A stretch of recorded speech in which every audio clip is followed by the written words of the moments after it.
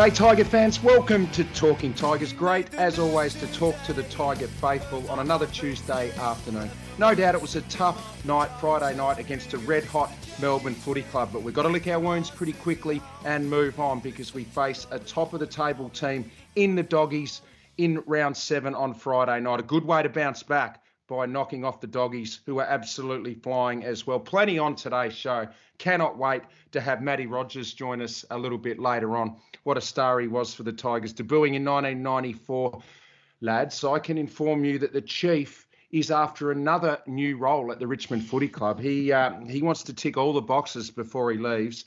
We're going to nominate our sentiment tone in our best premiership team, 67 to 2000. We'll name our wingman today, of course. And as always, it's great to be joined by Manfred Mann and the great life member, Tony Greenberg. Lads, good to see you. How are we? Good, Richard. How are you? Yeah, not bad. I've had a bit of a sore throat, but it's coming too. Just in time for Talking Tigers. It's a bit going around. Yeah, no, there is a bit going around. No, a little bit flat after Saturday night, no doubt. But anyway, they were just a bit too good, weren't they? Yeah, opportunities will knock, Tone, as off the top. Yes. Is that your song, Matty? Well, Tone, you handed it over to me this week. You were just too flat. You couldn't even. I was abdicating responsibility. I wasn't in a singing mood. No, you weren't. So that's one of my favourite bands. A great Australian band, UMI, with opportunities, and obviously with what's happened and some of the injuries we have, I just thought there's going to be some opportunities in the next few weeks. That's pretty good, isn't it, Manfred? You like that? Very good. I like that. Hashtag Talking Tigers. Get involved with us. Email us talkingtigers@richmondfc.com.au. And before we get into the game, guys, I just wanted to comment on how good of a ceremony is this now, the Anzac game. It's just standing up there in the commentary box, looking around. It's just fabulous, isn't it? Sure is, especially under lights. So obviously you get the day ceremony at Anzac Day, but under lights with the way all the lights come up around the ground. And, it's pretty special. And it'd be pretty special for the players to be on the ground and at that stage as well. It makes you actually proud to be an Australian, doesn't it? Makes you really, and give you that opportunity to reflect on those that have defended this country and the sacrifices that were made. And it's just really important, and it's done, as you say, it's done so well. Yeah. And I think I did Kokoda a few years ago with a group of people, and now every Anzac Day now I just have such a greater respect and understanding of what they did for us over there in Papua New Guinea and all our returned servicemen. Well, I had an uncle of mine that served in New Guinea. Right. During that World War II. What they had to endure over there. I know. I recommend that to anyone, actually, to go and do Kokoda if you're up for it. It was a great ceremony. But moving on, it was a tough night at the office. They're red hot at the moment. They're playing really good footy, and I thought we started well. I thought we put them under the pump, but probably just missed some chances early, and that kept them in the game. And then once they got up and running, they were just a bit too good on the night. Yeah, they sure were, especially in that second quarter. They kind of put that gap between us. And then I thought in the third and fourth, we just had our chances, but just that connection again between our backs and mids and our forwards. I thought we probably went long too much to the likes of Lever and May and Tomlinson, where we had hit up leads coming at the ball carrier that weren't used. So, look, we're number one or near number one for inside 50s for the year, and we're number 2. But it's that conversion that's kind of letting us down where we're middle of the table at the moment.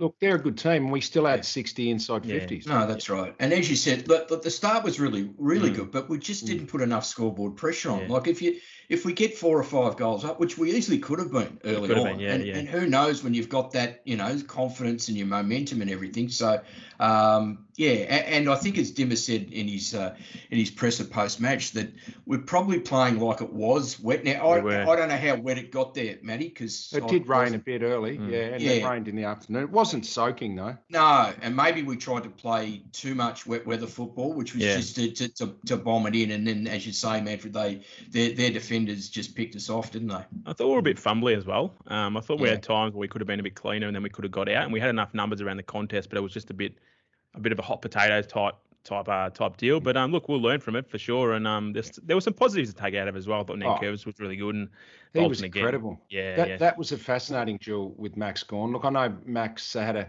a pretty solid night as well, but I would have given that a 0-0 draw. I thought they were both pretty good. I think Nank had 18 contested possessions. Just his grunt work He's having a really good year now. Well, Matty, I apart from Max Gawn, I don't think there's another ruckman in the competition that's going better than Nank at the moment. I don't think so either. I reckon he's probably the second best ruck right now. He's had 20 plus disposal, actually 22, three games in a row. Yeah. So and his clearance work's really good. He's our number one stoppage player. So he's going extremely well. Yeah. We had Max Gawn on 7 after the game, and he acknowledged that, and he said Nank's one of his toughest opponents just because of what he can do around the ground, his clearance work. He was outstanding. But the other thing, sorry, just quickly, the other thing we forget about Nank, he's only 25 or 26. I know. So that's the time when big men are probably just entering their prime. So absolutely, 26 to 30 are going to be his best years. He's really jumping well. His body must be in good nick. Let's touch. Shea Bolton was good again. I thought he kept us in it. He tried to mount a challenge in the second half, and look, a bit of finishing in front of goal is probably something that he probably needs to work on a little bit more, but. Look, he was handling the ball like it was dry, so there was no issue there with the conditions for him, and he's getting to the right spots, and his clearance work is just building as the weeks go on, and he just looks really dangerous when he gets the ball in hand. Oh yeah, and his aerial ability. I mean, he's for a small player, his ability to jump. Just he could play out of the goal square. Yeah, he could. And kick and because he can jump, he can mark. He's so elusive. I mean, he could kick a heap of goals playing out of the goal square, no doubt. What about Mansell? I know you like him, Manfred. I like him because he's not intimidated. No. And he has a massive crack. We talked about it last week. Yeah, and look, his positioning in regards to our structure is really improving as the weeks go on as well. Like, he's getting to the right spots and where he needs to be. And he had that contest, I think was it in the last quarter, where it was that one-on-one, or the ball was coming over the back inside D50, and he kind of held his ground, attacked the footy, came forward to defend, and won the ball back for us. And it was a really big moment for him as a young player. So now he's building as the weeks go on, and he makes good decisions as well. So he uses the footy, and I think Dimmer especially really likes him. Well, he's just tough, determined. He's really got a bit of mongrel in him. He's got some junkyard dog in him. He has. What do you think of? I thought Marlon Pickett played his best game for the year. I thought he was really good. He seems to be relishing that role, doesn't he? I reckon he's starting to understand that role more and more, Manfred.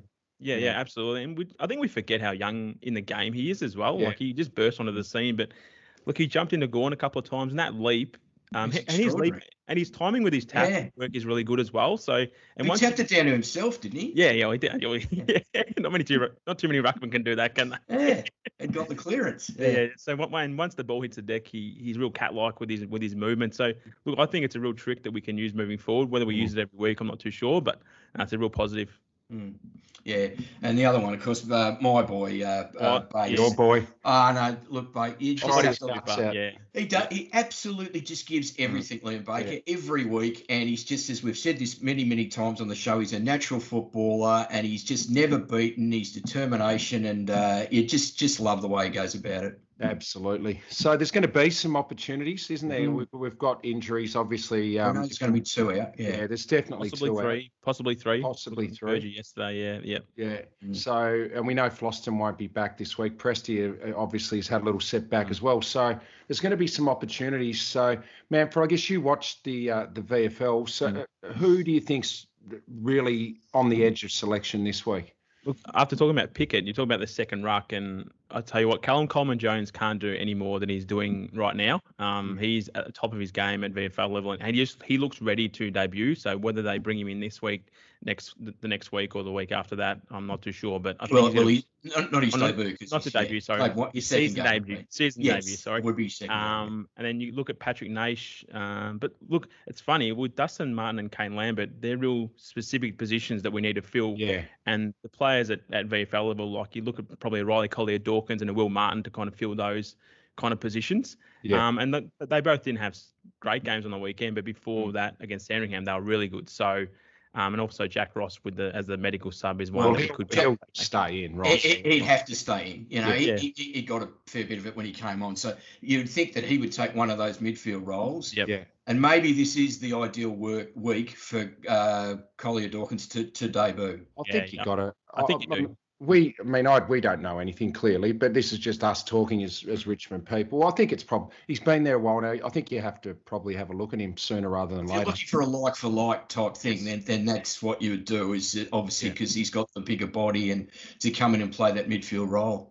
And mate, the possibility of Grimes being out with his ankle, he was getting scans yesterday afternoon, so I don't know what's been confirmed from that. So you look at a back like probably, I guess you could go a Patrick Naish type, and then you could move Pickett back, but Pickett's been pretty good in the ruck. So it's a tricky one with Grimes. We probably don't have a like for like in the VFL, or you can look at a Ben Miller as that bigger type key back. I think they're reasonably positive on Grimes, though. Yeah, I think so. Yeah. I mean, the other, if Grimesy did miss, I mean, the other one is Camden could go back too, couldn't he? Yeah, he could. I think we've got some flexibility there. So you'd think it's the two midfield roles that would need to be filled with Martin and Lambert, and then we'll see what happens with Grimes. But I think you're right, Rich. I think with Collier Dawkins, I think it's just time to see what he can do at AFL level. Look, and you don't want to be losing games, obviously, and you don't want to be losing players, key players through injury, but it is a blessing in disguise. We have spoken about this before, the importance of giving these young players an opportunity at the highest level to see if they can cut it. Because if you don't, then you get to a situation at the end of the year where maybe you have a few, players that are moving on or retiring, and you're not sure about these young players. It's just really, and we see across the competition, the young players that are given an opportunity and how they're just thriving. And I suppose even in the Anzac Day clash with Parrish at Essendon, who's now he's got the opportunity and he's firing, isn't he? Well, it's taken Shield and Caldwell to probably go out for him to get that chance in the centre square, and he took it. And that's what you need. You need opportunities. And the Dogs, looking forward to them. Their midfield is absolutely on fire at the moment. So we've got to bring in midfield depth to play against them. They have lost a pretty fair player though, haven't they? Obviously, Josh Dunkley out. He's a big out for them too. But they're very deep through the midfield, an excellent midfield for sure. Yeah, and I think that's going to be the key to this game. I mean, their clearance work and the amount of numbers that they get through the midfield. And we saw Melbourne flick it around a lot with hands on Friday night, and that's very much like the Western Bulldogs. They 1, 2, 3, 4 handballs, and they get someone clear. So I think at the source this week, we've got to be really, really good. There's got to be balance around the stoppage too, Richo. So you got to manage the outer ring of the stoppage when they can flick it out. That's what Melbourne's got us a little bit with, I reckon. Yeah, I think so. And look, it's nothing new to us. It's something we've had to manage with other teams as well. So look, they're number one for clearances, number one for centre clearances. Then their ability to convert once inside 50 is really good too. So I guess the equation is pretty simple. Let's just not let them get in inside 50 as much as they do and see if we can hold them up. Yeah, you just talked about Callum Coleman, Jones. It might be the week to bring him in with English out. Really put them under. Yeah, just stretch them with Steph Martin having to probably do. They might bring in another ruckman. I'm not sure, but it might be the week for Callum, I think. It could be. Yeah, it could be. And look at the Dogs, what they did in the last quarter last week, and how they put a real gap between GWS and themselves. But I thought GWS played them really well, and they forced one-on-ones. Young GWS team. Yeah, and they forced one-on-ones down the line with their bigs. So that's something really that we need to look at this week. They tend to defend a lot one-on-one, so if we can expose those kind of matchups, we can get dangerous with Lynch and Rewalt and the guys inside 50. What about specifically then Manfred on the VFL? We couldn't get the job done. They beat us, Casey. They're a pretty good team. They're in good form as well. Yeah, they've got some really high-end AFL talent at their disposal at VFL level. So it was always going to be a tough ask, and we were skinny down back with Ryan Garthwaite out and Ben Miller coming back from a groin injury. But look, it mirrored a lot of the AFL game. We had territory early, but just couldn't convert. And I thought we were really on top of them. And then in the second quarter, they put a gap on us, and they really beat us up around the ball a bit with their more seasoned midfielders. And then the thing we did do, we fought it to the end, which was really pleasing. And our pressure was great, and we were turning the ball over. But then on the way out, so in the offensive transition, we just would turn it over again, and then we'd be caught out the back. So it was a really good learning experience. Mabior Chol was good as well. I thought he had a really good battle with Majak Daw throughout the day as well. So he's probably one that they'll look at during the week as well. But and Patrick Morris Jr. Yeah. Look, he was good, but he was probably starved a bit of opportunity. But when he was up around the ball, he was good. I thought Sydney Stack, even though he just had 9 touches, I thought when it went near him and when he was involved in the contest, he was just really classy on a really tough day. But he was. Would he be left field? This week? I don't think not quite yet. Not yet no. But I think they'd be seriously looking at him for post-buy to bring him up to AFL level. And I think his fitness is building every week, and his ability, he's just so clean and creative forward of centre and tough. He's really tough. But he was reported on the weekend, and he can accept a reprimand and $650 fine for striking. So he'll be okay for selection. But look. Samson Ryan? Yeah, I don't know if you've seen his goal, Tone, but it was pretty special when he kicked it off the ground and he chipped it over 30. So that was a real highlight for the day. And look, he had a tough day in regards to positioning against a really good key defender in Harrison Petty, who intercepted a lot of big spoils. So that's probably Samson's growth area for when he's engaging with a really good defender like that, where to take him and then how to isolate him and things like that. But look, he's developing as the weeks go on. Noah Cumberland, did he play? He did play. So this is a stat, Tone. Yeah. Has anyone ever debuted, been reported before they've had a stat? Oh, no. Probably not. Brett Bartlett might be able to tweet that one in. So did he get off the charge? Or? I would have to check with the judiciary. It was a match day report. Yeah, I think so. And it was a day. Okay. So we'll see what comes out of that. So, but in Noah Cumberland, look, he looks good, looks tough, looks creative. So let's see how he goes as the weeks go on. Now I watched this week. Sorry, just quickly, Tom, before you jump in. Who we play this week? Werribee, Saturday afternoon, Avalon Airport Oval. Get down there, Tiger fans, or watch it on 7+. A 7+ game, yeah. Now, speaking of coverage, I watched the live stream. Okay. Now there was no commentary from you, but I could hear you whistling and sniffing in the background. What was that? What were you doing? Now that was not me. That was the cameraman. It was incessant whistling. It was doing my head in. I was nearly going to text you and say, "Can you stop that?" I got a text from JB and he said, "Are you whistling?" I said, "Well, no, mate. That's the cameraman."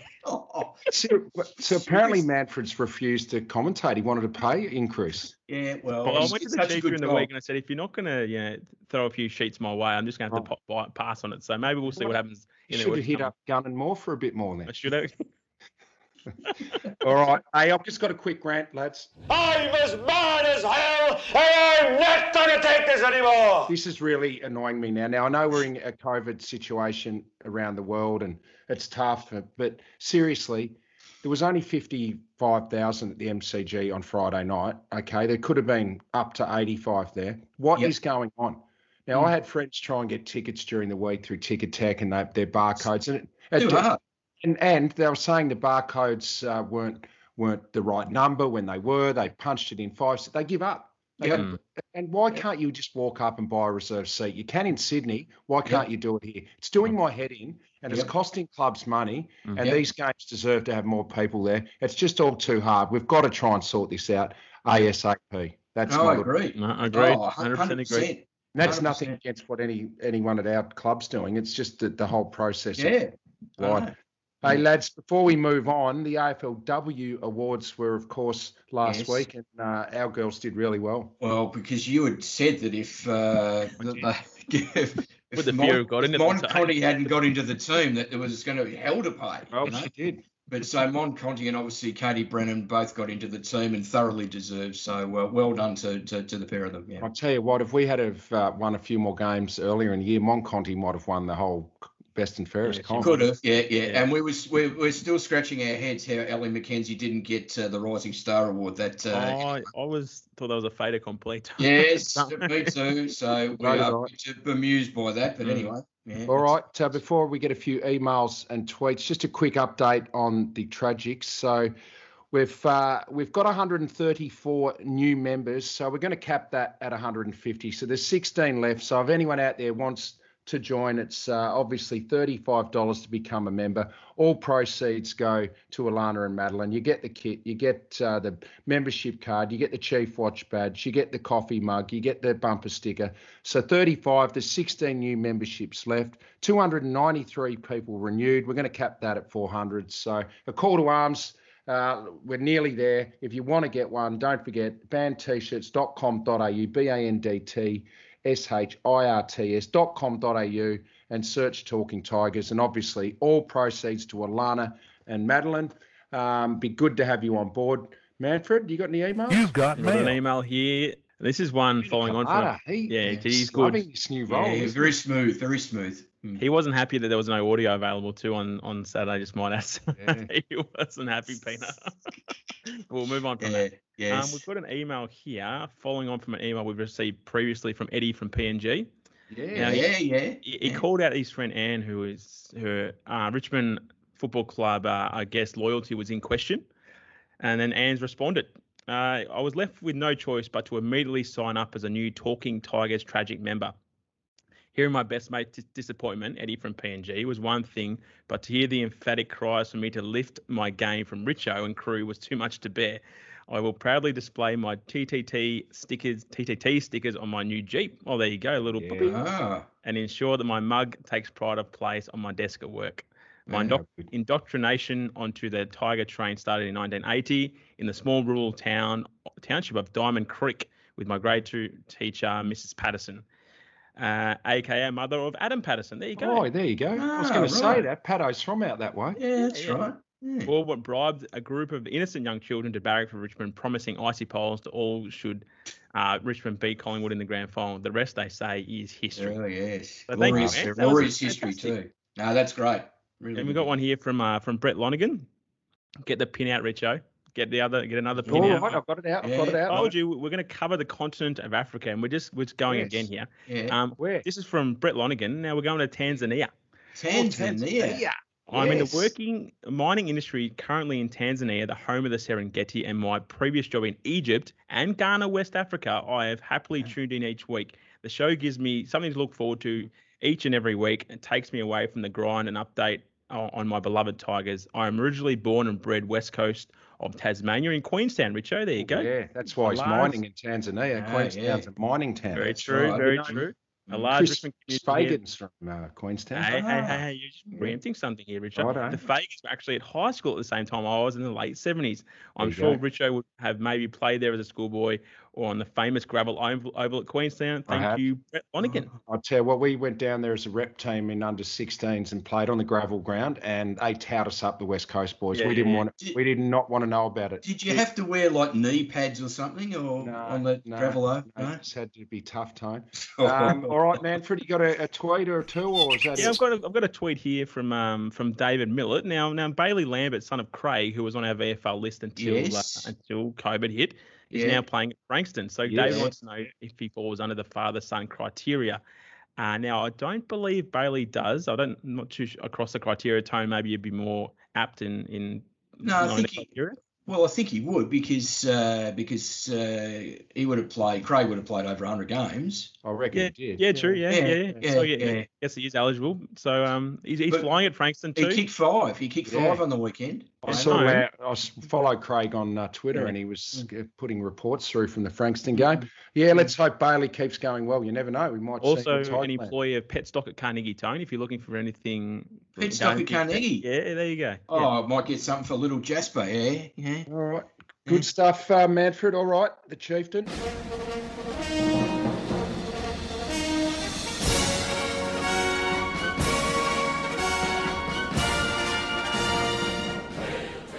Okay, now we know how the Chief likes to fill a number of roles across. He's a chameleon. Yes, he's a chameleon.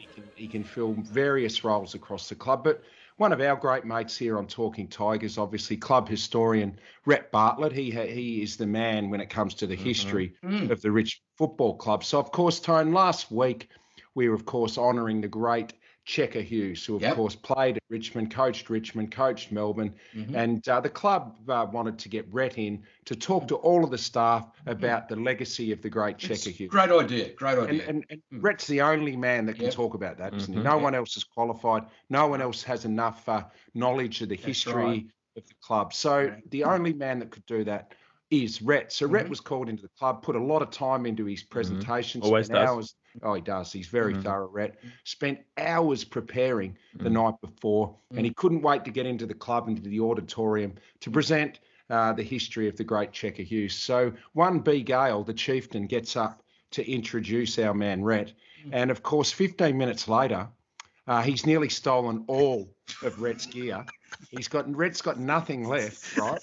And eventually Simon Matthews had to nudge the chief and go, look, Chief, we've got Rhett here today. That's why we've got Rhett. That's why Rhett's here. That's why you're introducing him. It's extraordinary. So Rhett got up and unfortunately had nothing. Nothing. He had nothing left to talk about. Just had to concur with the chief and just move on. So the chief wants Rhett's role. He wants to be top. Well, in COVID, which how they're saying like cutbacks and you've got to be more versatile and play multiple. The Chief's taking that to a whole other level. He's taking It was unbelievable, wasn't it? Poor old Rhett's, he's thinking that he may go down GR's trapdoor pretty soon. Might. Yeah. Rhett, don't share anything with the chief from now on. Oh, no, nothing. No. All right, Tone, Matty Rogers is not far away, so we'll whip through this. We're going to name our wingman, but play the little sting first, Pina Colada.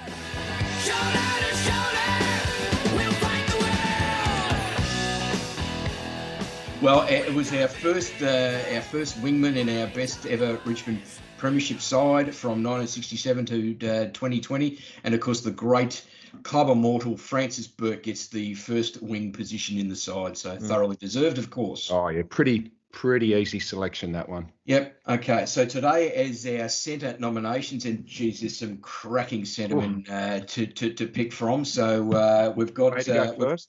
Yeah, you go first for a change. I'll quickly go, and we'll whip through these because we've got Rojo coming up very shortly. But our first nomination, Dion Prestia, 3-time Premiership player, 17, 19 and 20, 72 games at the Tigers, 2019 Jack Dyer medalist. In the 2017 grand final, he was outstanding, 27 disposals and a goal. 2019 got tagged a little bit, Manfred, it still had 22. And then last year, 14 disposals and very important goals that he kicked, 2 of them, Dion Prestia. What a recruit he's been for our club. Unfortunately, he's not out there at the moment, but he's our first nomination as centreman in our all-time team. Second, 3-time best and fairest winner. What a class act. Beautiful, long raking kick out of the centre of the ground. The great Jeff Rains from Swan Hill, 134 games at the club, 55 goals, as I said, 3 BNFs and 1980 Premiership player. And Tone, you'd be better to say how he played on that day. Oh, he was sensational. If it probably wasn't for Kevin Bartlett kicking 7 goals, he was a huge chance. He was a huge chance to win the Norm Smith medal because he actually dominated, man. Yeah. Terrific. All right, you've got a couple as well. Yeah, I've got a couple, just tremendous sentiment. Billy Barrett, first one, 120 games, 91 goals with the Tigers, 61-70. 2-time Premiership player, 1967 and 69. In the 67 grand final against Geelong, he was best on ground, 27 disposals, 26 kicks amongst them, 7 marks on 1 goal. And then in 1969 grand final against Carlton, one of the best field again, 20 disposals, 18 kicks, 2 handballs, 9 marks, and he kicked 3 goals. He was actually shifted to full forward for a little bit of that game. Billy was he was like a Dustin Martin type player back then. Explosive, powerful match winner, could play midfield. Well, he was a centre, but could go forward and influence.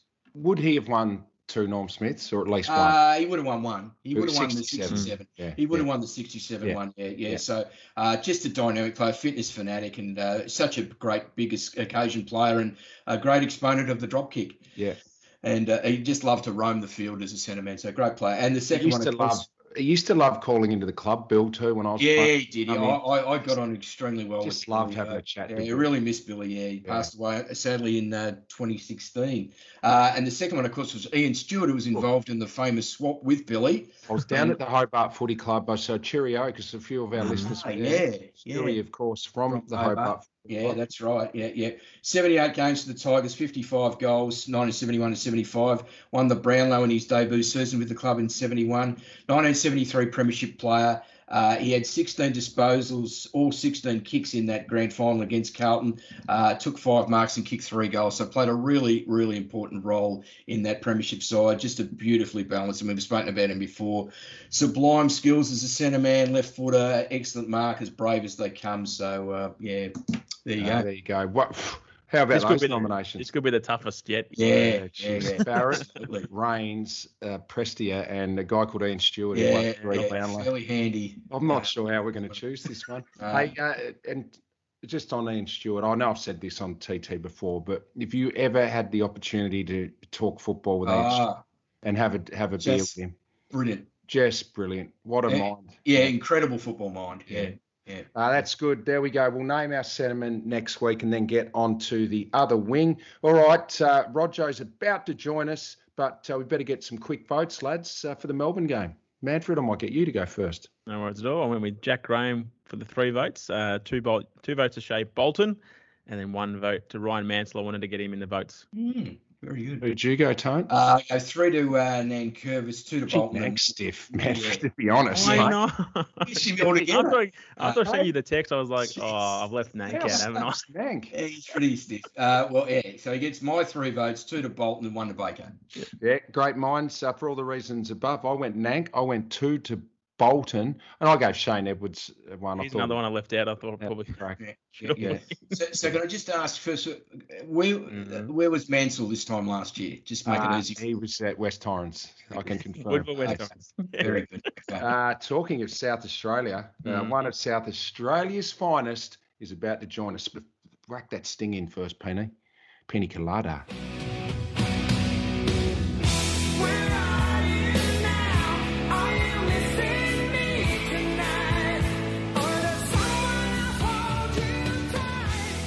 All right, what about this man here? Pick 37 in the 1992 National Draft, coming out of South Adelaide. 1994 best first-year player, 197 games, 163 goals, played everywhere. The ultimate utility for the Tigers, but won the goal-kicking also in 2000. A good mate of mine and a man with a few nicknames, but our favourite one, because he's a favourite here on Talking Tigers, it's Matt Mini Hands Rogers. Minnie, how are you, mate? Yeah, good, Richo. Good, yeah, glad to be on, mate. Yeah, cheers. Thanks for having me. Good to have you on, Roo. Hey, mate, before we get into the questions, we're just talking there. You were drafted in 1992. Why did you stay in Adelaide in 1993? Did you feel you just needed another year in the SANFL? Yeah, pretty much. I felt where I was at, I played about 8 or 9 games with South Adelaide at that stage when I got drafted. And I just felt, just chatting with my dad and some people around the club I was at, South Adelaide, that, it wouldn't hurt if Richmond allowed me to stay and play another year with South Adelaide, just for my development and that. So I had the discussions with Richmond about the idea, and they were okay with it. Ideally they would have loved me to come over in that 93 season, but they allowed me to stay and play with South Adelaide. Luckily, I had a good year. I played every game with South Adelaide. Luckily, I didn't get injured, which may have been interesting. How Richmond would have taken that if I did a bad injury or something, and I was still back in South Australia. So, I played every game with South Adelaide in the league over there. And my form was pretty good, and I was kicking a few goals. So they kept in contact with me, and then. And then after that year, obviously I was ready to go, and I felt, my development, was almost ready that I'd be able to have a crack at maybe getting into the Richmond ones. But, I knew that it wasn't going to be easy, but that extra year definitely, I think, helped. Well, you had an instant impact, Rogie, too, when you did get to the Tigers. Best first-year player, 94. Yeah. So I think that decision was a good one. I'm sure if I did come over in the 93 year that, I would have hoped that I may have been able to get into the senior side then. But look, I ended up playing every game in 1994 for Richmond, and like you said, Tone, winning best first-year player with Jamie Tate that year was, something I'm pretty proud of, which was great. Absolutely. All right, we'll get into it, mate. The fans loved Roger too. They used to have a song, Super Matty Rogers. He used to hear that when he was coming out of the goal square. All right, mate, 13 questions. Where are you now? Where are you living, mate? Yeah, so still in Melbourne. I live in the area of Northcote, which, Richo, you know about that area now, mate. You've moved into the great suburbs. So, we're pretty much neighbours. So, look, I've been here, in this area for the last probably 14, 15 years, not long after I retired. I did weigh up about going back to Adelaide there for a little bit after I retired, because that's where I was from. But look, we were pretty settled after, being at Richmond for the 11 years. And, I had my wife, Amy, that had come over from Adelaide as well. And we were just starting, obviously, a family with the kids and that. So we were pretty keen to stay in Melbourne, and so still here and still loving living here. We're hopeless, me and Roo. We've lived near each other for 2 years and we still haven't. Come on, Matthew. I think I've tried a few times, but Richo's always too busy. No, he's very aloof these days, Roger. Very aloof, yeah. Yes. Anyway, mate, what are you doing work-wise? Yeah, look, I was lucky enough about 12 months after finishing at Richmond that through a mate of a mate, word filtered to me about a job in the golf industry. I was a bit of just keen social golfer, during my footy days. Good golfer. You're a good golfer, Roo. Oh, no, bit erratic. Hit them a bit sideways at times, Richo. But so I went down the path and applied for the role and sat through the interviews and that with the golf company. The golf company at the time was Bridgestone Golf, and they basically specialise in golf balls mainly. And they were in the end keen to give me a go, even though I hadn't had the golfing industry background. But obviously, I'd come from a sporting level that was high, and they saw it being a good in where I'd be on the road talking to customers, and having that different type of background was maybe going to open a few doors for me. And so I'm still in the golf industry. I've stayed in that since that sort of 15 years ago, and still enjoying it. Yeah, built obviously some good relationships, and I enjoy it still. Basically covering all of Victoria, dropping in on all the pro shops and off-course stores as well. Very good. Nice, Buck. And who makes up your immediate family? Immediate family, so wife Amy. We've been married, about 16 years now, and I have a daughter, Maya, who is 17, and wow, my son, Jack, who's 15. So, it's crazy how time flies and how quickly they've grown up. But, they're going really well. Excellent. Bro, I saw she got her L's the other day too, so you'd be a bit nervous now, mate, out on the road. Yeah. No, I've been getting out with her and, doing a bit of driving, and, it's a bit nerve-wracking at times, but no, she's going well. She's clocking up the hours, and, before I know it, Jack, my son, will be driving in the next few years too. So plenty of trams to dodge in Northcote too. Hey, Brewer, correct. I know the answer to this. I don't think you played anywhere after you left the Tigers, did you? Do you have a few games anywhere? I actually did, Rich. Yeah, I went to East Burwood with Brothers. Oh, that's right. Yeah. So in the Eastern Footy League, Paul Broderick was the coach, and he'd been there for I think 2 or 3 years at East Burwood, and he was a playing coach, and then he decided he was just going to go coach and retired from playing, and that was the year he got me there to have a bit of a run. So I decided to just have the 1 year at East Burwood, and it was good. Yeah, it was good having him as the coach, and he was pretty good with me. He let me sort of run my own race a little bit with the fitness and when I could attend trainings and things like that. And it was a good step down from obviously the AFL level to go and play at East Burwood in that Eastern Footy League. Very good. Do you have any football involvement these days?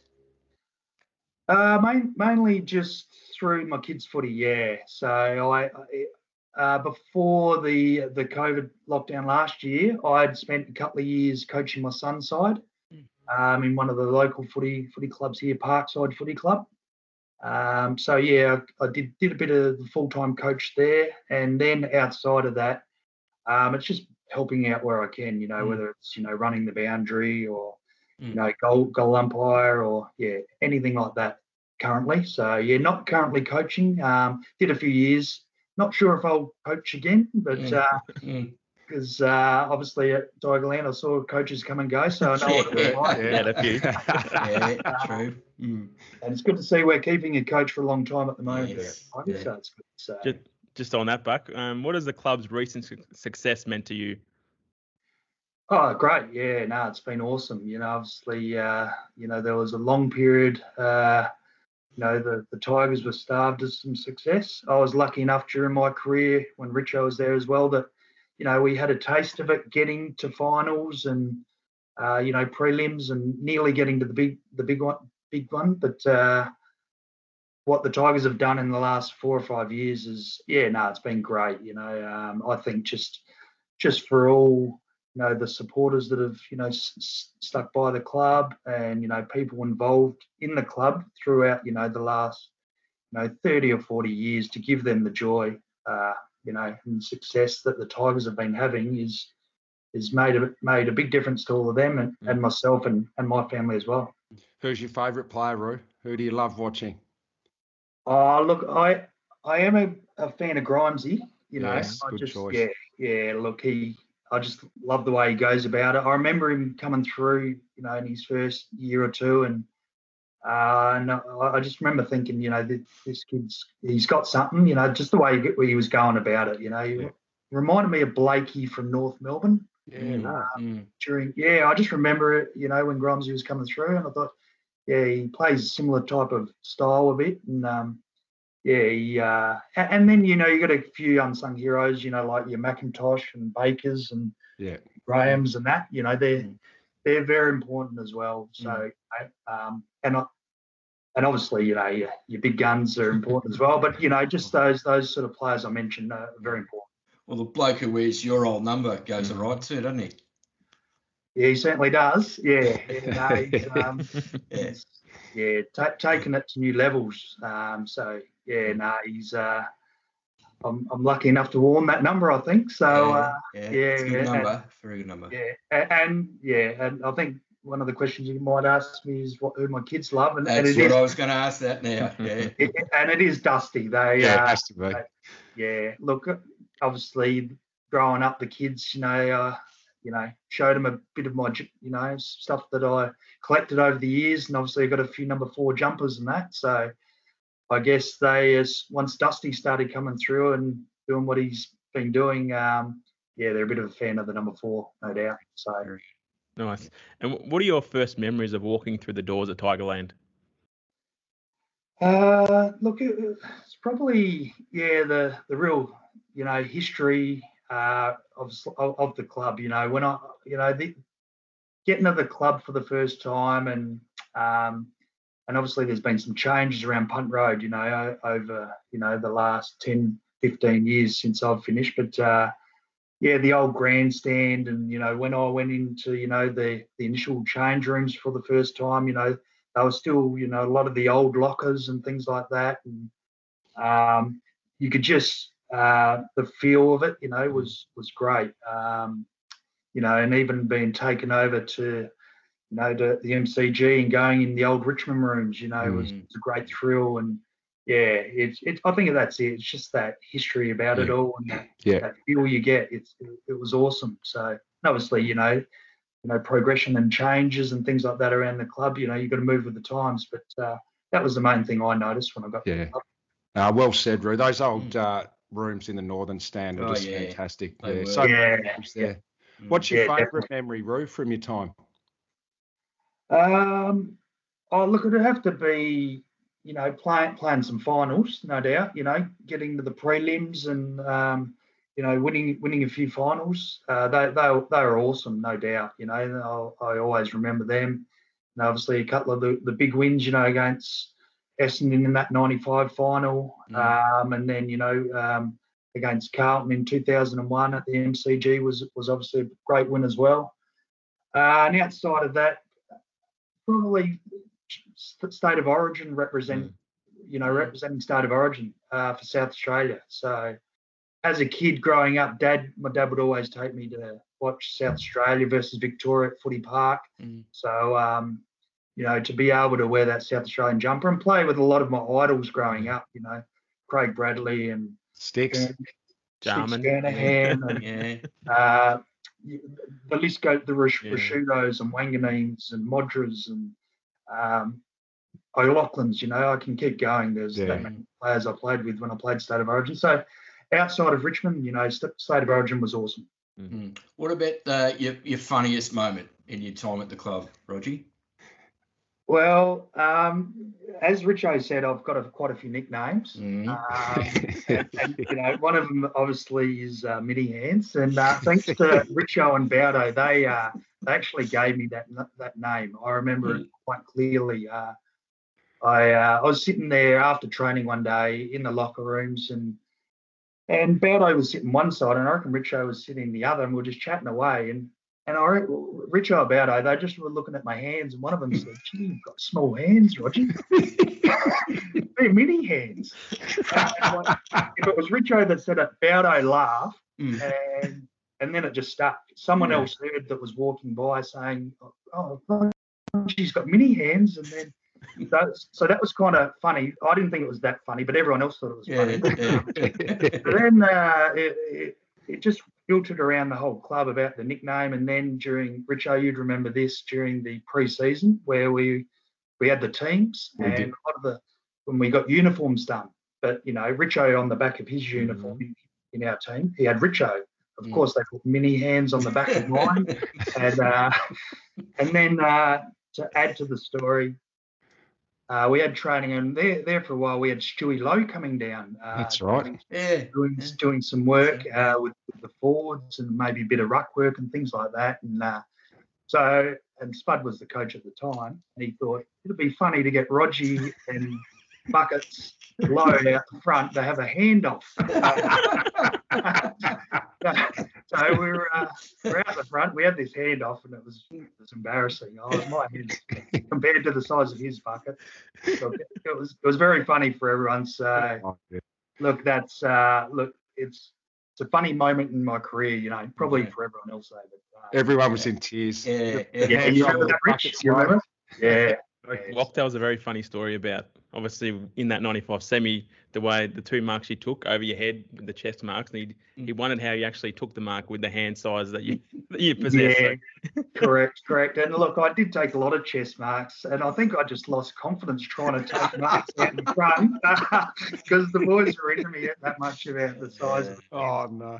But, look, it was a funny joke that ran throughout my career a little bit, and it's amazing now, even mates that I've made through, just the local area, and they read up about certain things and find out that one of my nicknames is Mini Hand, so they're into me as well now. So. Well, Richo has continued to push it right through Talking Tigers. So. I know he has. He loves it. So he started it, so he's keeping the tradition going, mate. So. And who was your closest Tiger teammate? Yeah, look,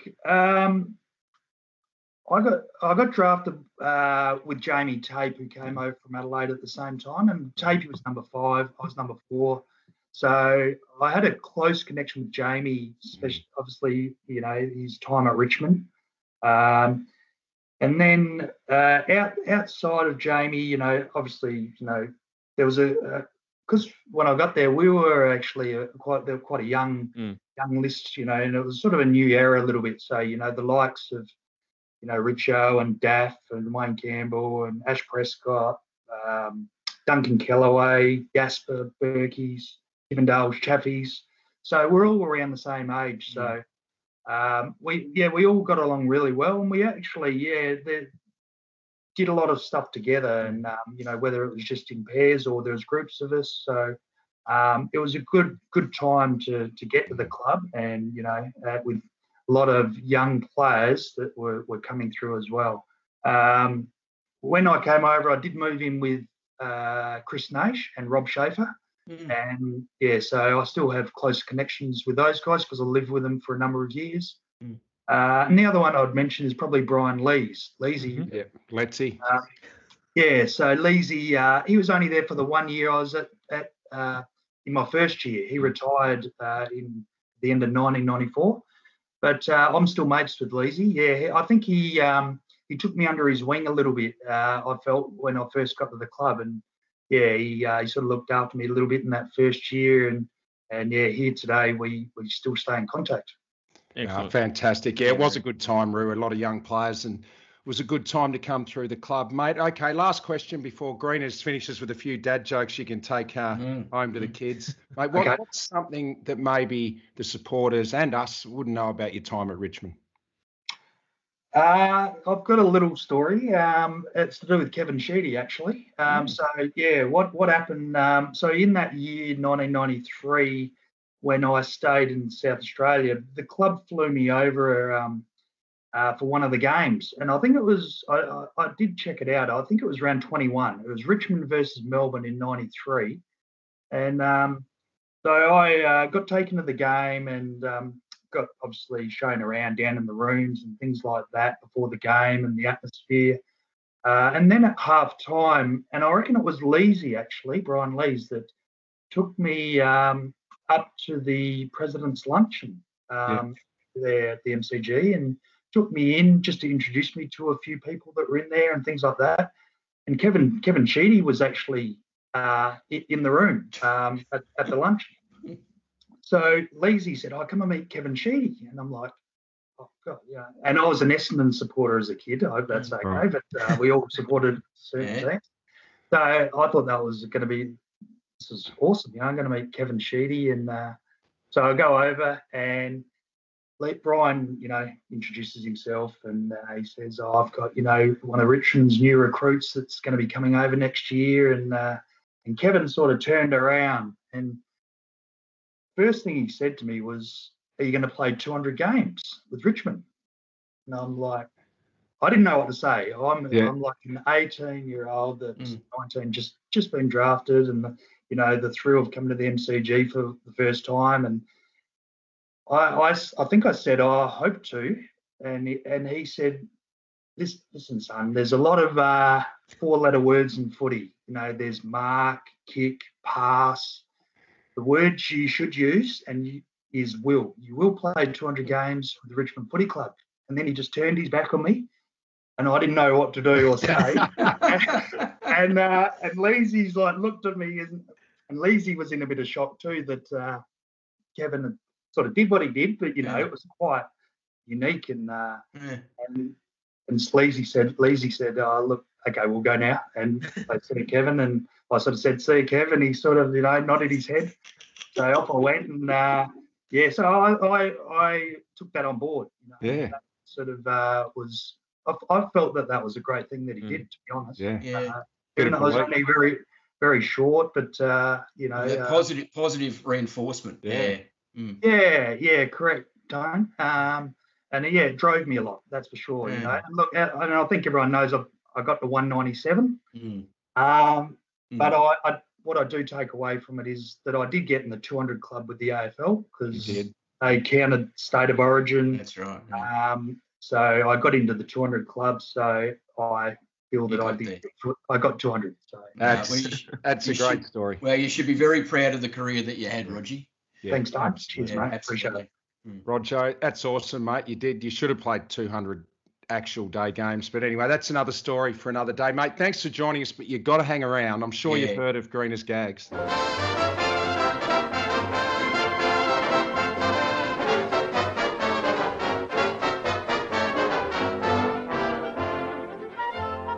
Okay, looking forward to it. Yeah, you can use a few of these.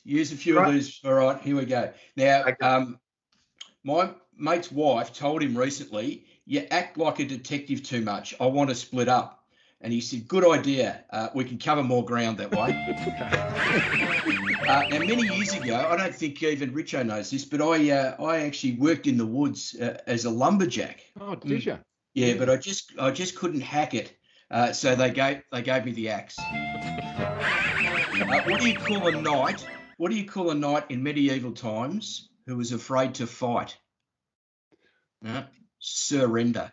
Oh no. Have you played there's the updated kids game, I Spy, with my little iPhone. Right, One more.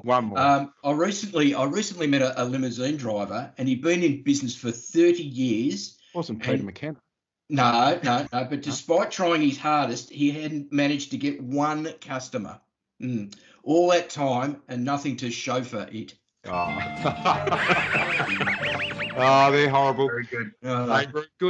Good to chat to you today, mate. We'll see you around soon, I'm sure. No worries, Rich. No worries, Tone. No worries, Manfred. Thanks for having me on, guys. Great to have you. That's been Talking Tigers. How good was that?